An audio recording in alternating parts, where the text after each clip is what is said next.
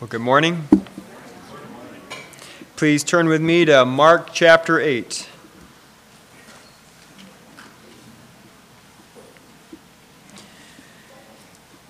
Last week we saw Jesus heal a blind man in two stages. So that's kind of strange and irregular. That's not generally the way that Jesus heals people. First, when Jesus touches him, the man has blurry vision. He sees men walking as trees, and then after Jesus touches him again, he's healed completely. And we saw last week that as Jesus has compassion on this blind man, he's actually painting a parable for the disciples to see. This is to give the disciples a picture of where they're at. You know, they see Jesus, they perceive him, and yet they don't yet. And they're not where the Pharisees are at. The Pharisees have hearts full of hatred and unbelief. They reject Jesus. They're not there, but they don't yet see him for everything that he is. And I've talked before about the way that Mark likes to have sandwiches. And here's another one of those sandwiches. We've got this story of them on the ocean, on the Sea of Galilee, I should say, where they don't believe, that they're arguing with one another about the fact that they got one loaf of bread when Jesus has just multiplied bread. Their minds are stuck there. They don't see what Jesus is saying to them. And now we'll see another episode where, yes, they see, and yet they're not quite there yet. Peter gets it so right today, and yet he gets it so wrong. And we'll see the patience and teaching of Jesus here. Well, let's read in Mark chapter 8, verses 27 through 33, and we'll be reading one of the high points of Mark's gospel. This is one of the turning points and one of the significant texts in this book that we've got to see here. I'll start reading in verse 27 of Mark 8. And when Jesus went on with his disciples to the villages of Caesarea Philippi, and on the way he asked his disciples, "Who do people say that I am?" And they told him, "John the Baptist, and others Elijah, and others one of the prophets." And he asked them, "But who do you say that I am?" Peter answered him, "You are the Christ." And he strictly charged them to tell no one about him. And he began to teach them that the Son of Man must suffer many things and be rejected by the elders and the chief priests and the scribes and be killed, and after 3 days rise again. And he said this plainly. And Peter took him aside and began to rebuke him.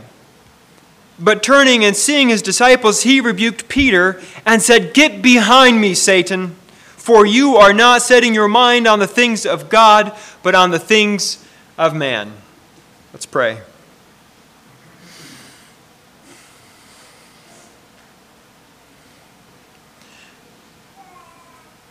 Father, you are faithful in all your ways, and your work may span hundreds and thousands of years, but you are working, and the thing that you promised you will bring about. And we bless you, Father, that you have sent your Son Jesus, the Christ, into this world for us. We pray that this morning you would give us hearts to see Jesus,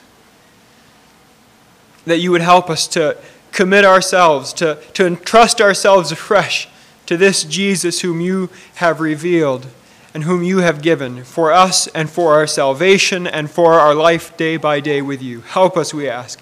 In Jesus' name, amen. In this passage, I think Mark is calling us to accept Jesus as the Christ, both crucified and risen. And as we work through here, we'll see the call in verses 27 to 30 to accept Jesus as the foretold Christ, and in verse 31 to 33 to accept Jesus as the humiliated and exalted Christ. Let's look at verses 27 to 30 first here. So after healing this blind man, Jesus goes with his disciples, says here, to the villages of Caesarea Philippi. Now, where is this at? Where exactly is Jesus going? Remember, so far, for the majority of Mark's gospel, Jesus has been ministering in Galilee. So in the northern area of Israel, the area of Caesarea Philippi is in what in the Old Testament was called Bashan. You remember that? It's on the east side of the Jordan River, kind of north. It's where Og lived, and it's where he reigned. The people of Israel took this away from the Amorites on the east side of the Jordan River. This is by Mount Hermon, and by the base of Mount Hermon, one of the three headwaters of the Jordan River flows out. This is northeast of Galilee, and this area is predominantly Gentile, though there are Jews there as well. It's in modern day in the area of the Golan Heights. This place, Caesarea Philippi, had only come by this name recently, as of this story. Herod the Great, you'll remember, who killed the infants in Bethlehem after Jesus was born, he had a son, and his son's name was Philip. Philip named this city after himself. That's where we get the Philippi from.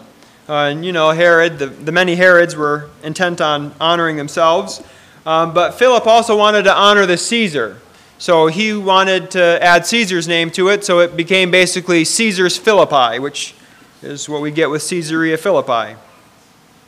And it's as Jesus and his disciples are passing through this area, they're not in Galilee at this point, they're passing through this area, and Jesus asks them, "Who do people say that I am?" As they're walking along, he asks them this question. And the disciples begin to answer Jesus with the things that they've heard.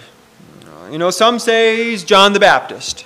Of course, this was Herod's response. You'll remember a few weeks ago, or maybe it's been a month or two now, Herod had beheaded John the Baptist, and when he heard about the miraculous deeds that Jesus was doing, he said, "Surely this is John the Baptist whom I beheaded, who's been raised from the dead." Well, that's not right. We know that. Other people said that, well, he's Elijah. And that's quite a compliment, to be honest, to be called Elijah. Elijah was a significant figure in the Old Testament. He was caught up to heaven in a chariot of fire and didn't die. And two of the last verses in the book of in the Old Testament, in the book of Malachi, talk about Elijah coming back in the great day of the Lord. People had expectation that Elijah was coming, and so some people thought that Jesus was Elijah. Well, that's a pretty significant thing to attribute to Jesus. Well, others thought that perhaps he was one of the prophets, one of the Old Testament prophets come back, or maybe even a new prophet in the line of the Old Testament prophets. And so with these common ideas on the table now, the field of possibilities on the table, Jesus gets personal with his disciples here. He says, "Who do you say that I am?"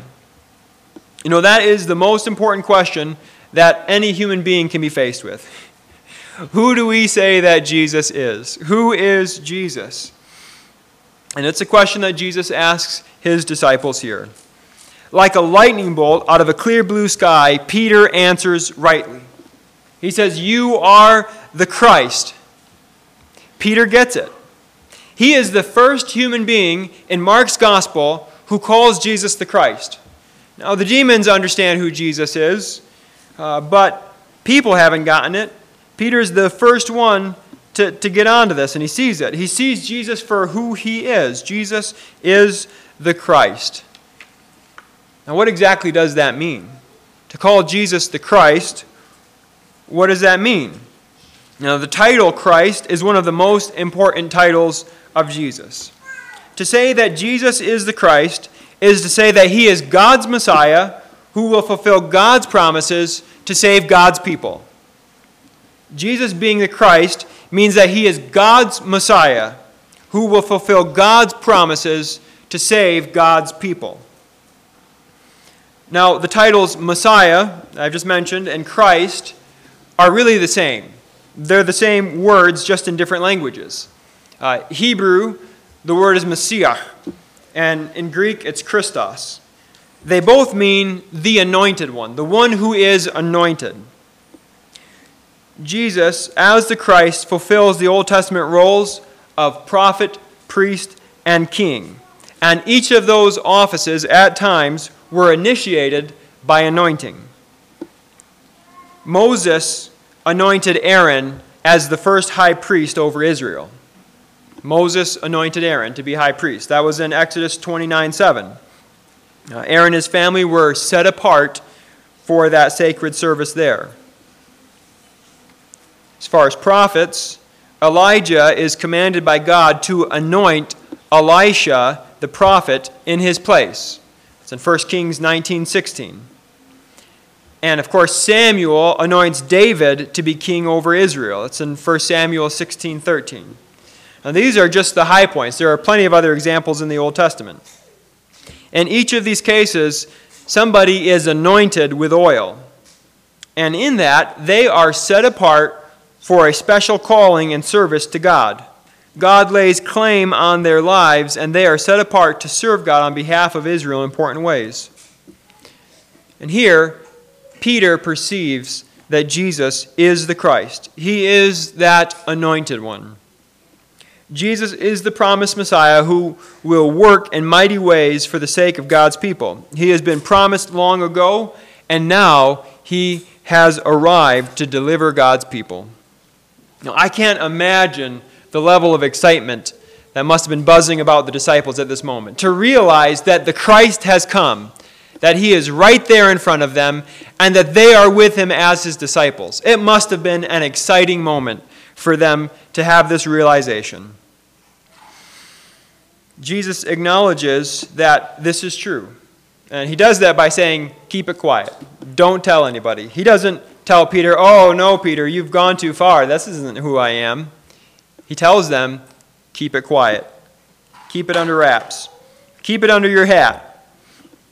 And in fact, here, the word is that he charges them to be quiet about it. It literally means that he rebukes them to silence. We've already seen plenty of times where, as much as Jesus tells somebody to be quiet about what he's done, they don't listen. They just go out and tell it all the more. He tells them to keep this reality quiet at this point. So what do we do with this?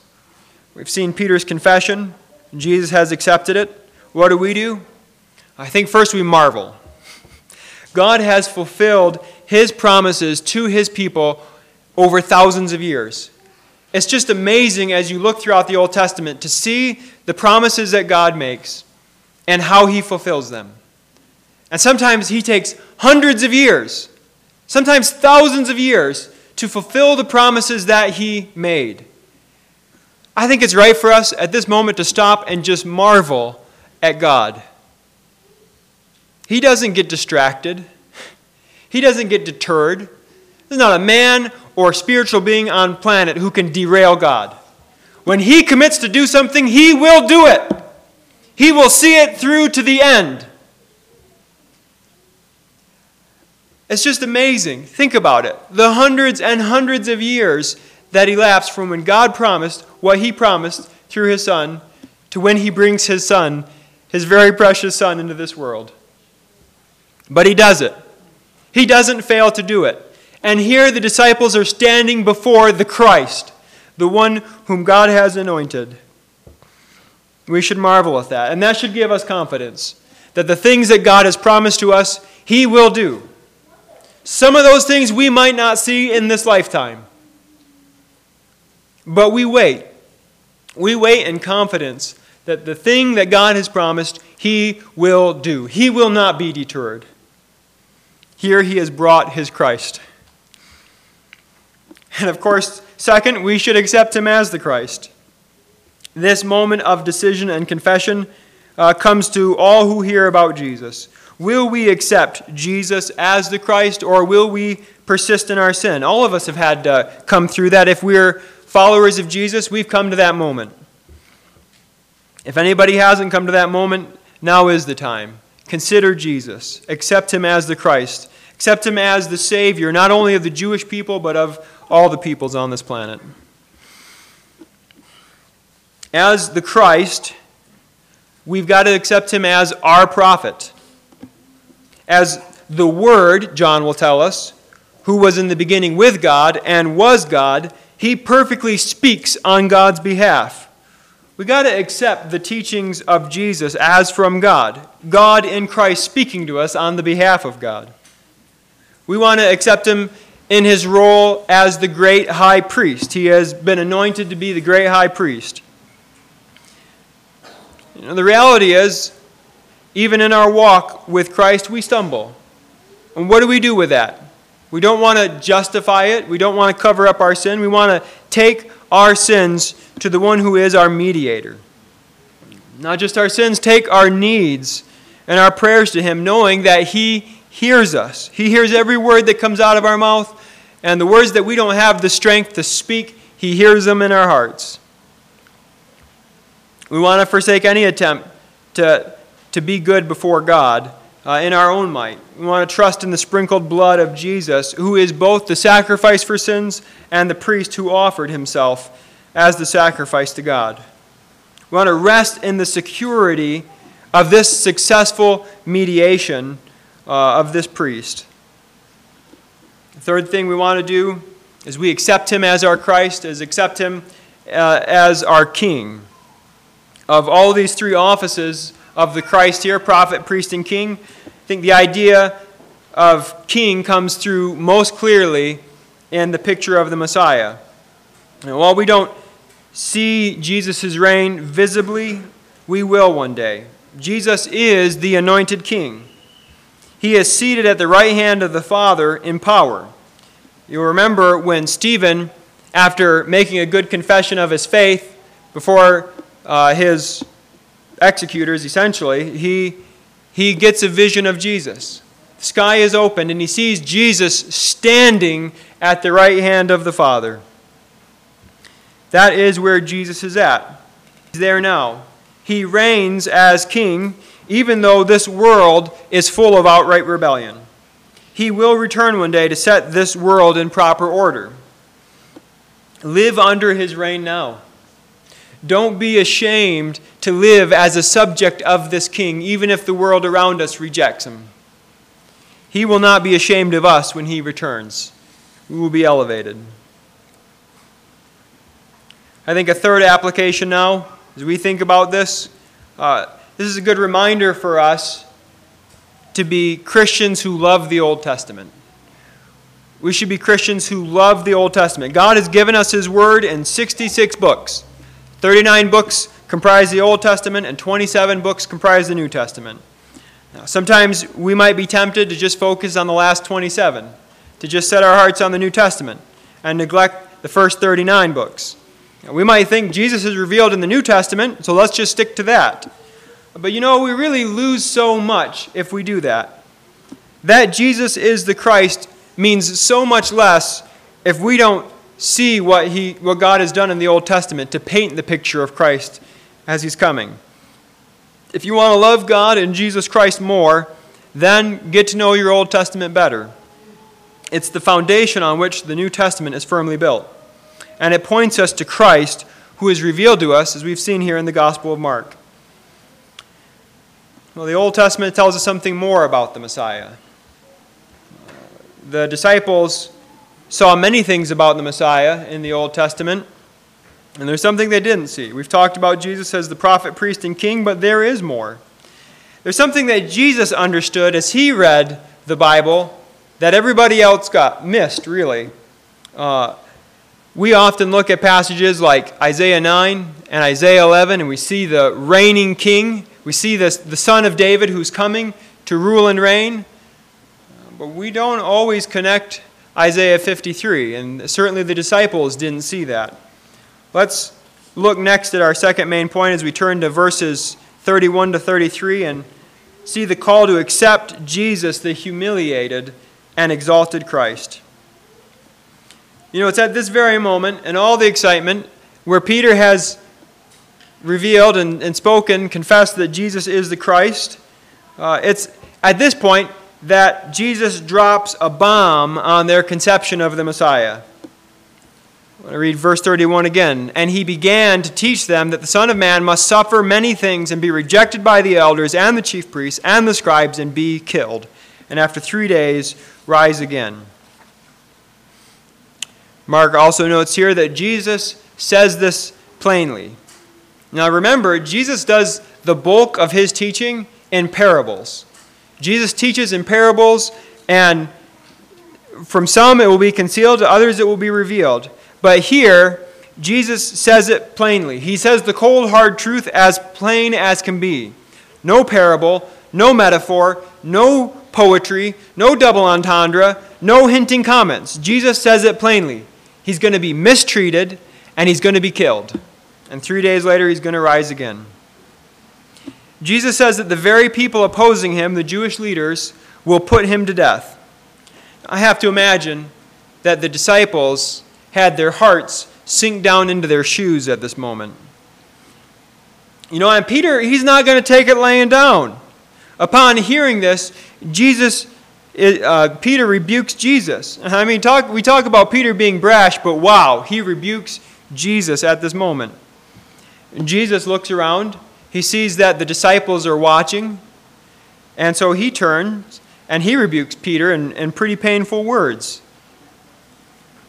He says to him, "Get behind me, Satan, for you are not setting your mind on the things of God, but on the things of man."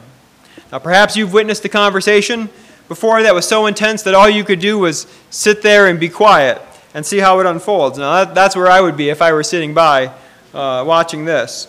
Scott pointed out several weeks ago about what a humbling moment this must have been for Peter. 1 minute he has the clarity to say that Jesus is the Christ and be commended, and then at the next moment he's being called Satan by Jesus. Why does Jesus rebuke Peter so sharply here? Well, I think we can be safe to say that it is safe to say that it's not because Jesus is just looking for some comeback. It's not like Jesus' pride is hurt, and so he's just looking at something to launch back at Peter. No, I don't think that's what's going on. Jesus rebukes Peter because Peter voices the way of the world at this moment. Peter's mind is stuck on human thinking. He is lacking God's perspective in the way that he has responded to Jesus. It may be that the disciples at this point only expected the Messiah to deliver Israel from her physical enemies. If that is the case, then a dead Messiah wouldn't be very much good. Ideas of a militant Messiah were very common in the first century. We see this in the writings of the Qumran community of the Essenes, and it's beyond there. People were expecting somebody to come and take power and throw off the Romans. Now, we certainly see David. One of the signs that David has been raised up by the Lord is that he fights the enemies of God. So we can't entirely fault them for seeing this. And in truth, Jesus will one day cast off all the enemies of God in a very visible way. But that's not how he came the first time. It's interesting. In Israel's history, we find that often Israel was her own worst enemy. The nations around Israel were nothing in comparison to God's might. But we see it time and again, see it through the book of Judges, see it through all the history of Israel. When Israel engaged in idolatry, that brought the wrath and punishment of God down on her. There is an internal problem for human beings that we've got to be delivered from, and it's worse than any external problem. That's the role of the Messiah that the disciples are missing at this point.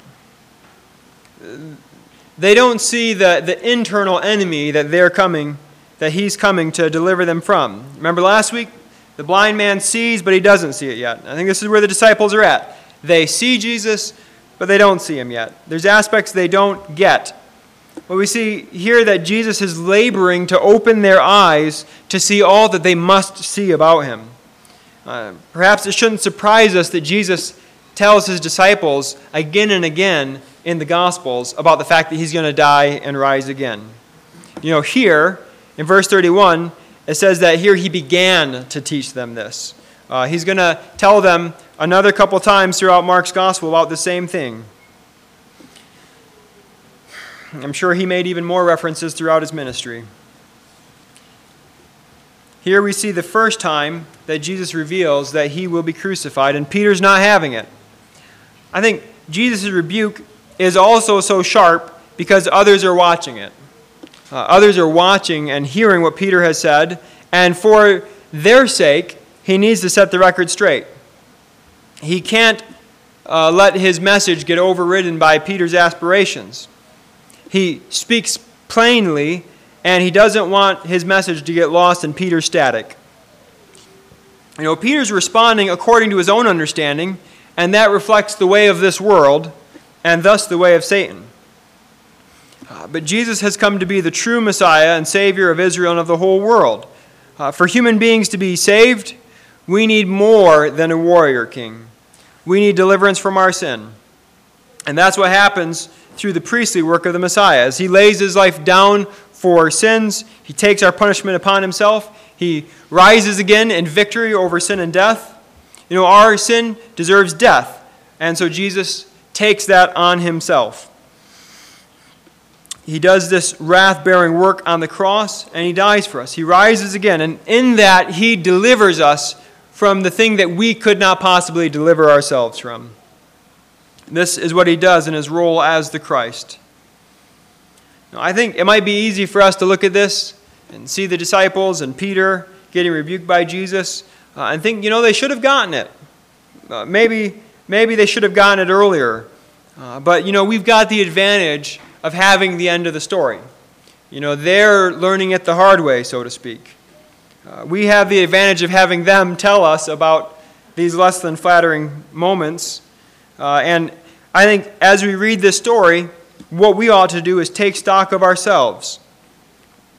We could ask ourselves, how are we prone to see Jesus the way that we want to see him rather than how he really is? What's our own temptations to conform Jesus to what we would like him to be more than who he is? Some liberal theologians in the 1980s and 90s sought to find the real historical Jesus. They, believe this or not, they went through the Gospels and they took all of the sayings of Jesus and then they got together and they voted. Is this a real saying of Jesus or not? I kid you not, this is a real thing. It was called the Jesus Seminar. You can look it up. Don't spend too much time on it. Started in 1985 by a man named Robert Funk. And they had the audacity to look through the sayings of Jesus and say, I think this is something that Jesus really said. And something else, no, I think this is something that somebody else read into the words of Jesus. They pulled a Thomas Jefferson and they cut out the parts of the Bible that they didn't think should be there. One critic of this movement said that at the end of the day, the Jesus they were left with was one that looked a lot like them. It's right for us to condemn this. This is ridiculous. And yet, we have our own way of doing this in less audacious ways. I think we tend to gravitate towards the things from Jesus that we like, and it's easy to make light of the things we don't. It's easy for us to accept the comfortable words of Jesus for us and to brush over the words that make us uncomfortable. We might capitalize on Jesus' words about the Father's care for us, which we should cherish. We should accept those from Jesus. But we might minimize where Jesus calls us to forgive 70 times 7. That's a hard word. We might neglect his call to love and pray for our enemies. That's a hard word from Jesus. Sometimes the person and the teaching of Jesus might not jive with what we expect of him, what we might expect him to say or to do, but that's okay. When you come to the Scriptures and something about Jesus hits you sideways, accept that as a gift. Accept that as a gift from God as he's revealing himself to you. Pray for wisdom and clarity. Pray that God would help you to see him rightly. We want to know Jesus, and we want to press on to know him more. We want to accept him as he is revealed in the Scriptures. We want to come back to our question that Jesus asked his disciples. Who do you say that Jesus is? People around us have all sorts of thoughts about Jesus. Thoughts about who he is or who he should be. But who do you say he is? This text supplies us with a faithful answer. He is the Christ, and we should embrace him as our crucified and risen Messiah. Well, as Erica comes to play and the men prepare for communion, let's go to prayer together.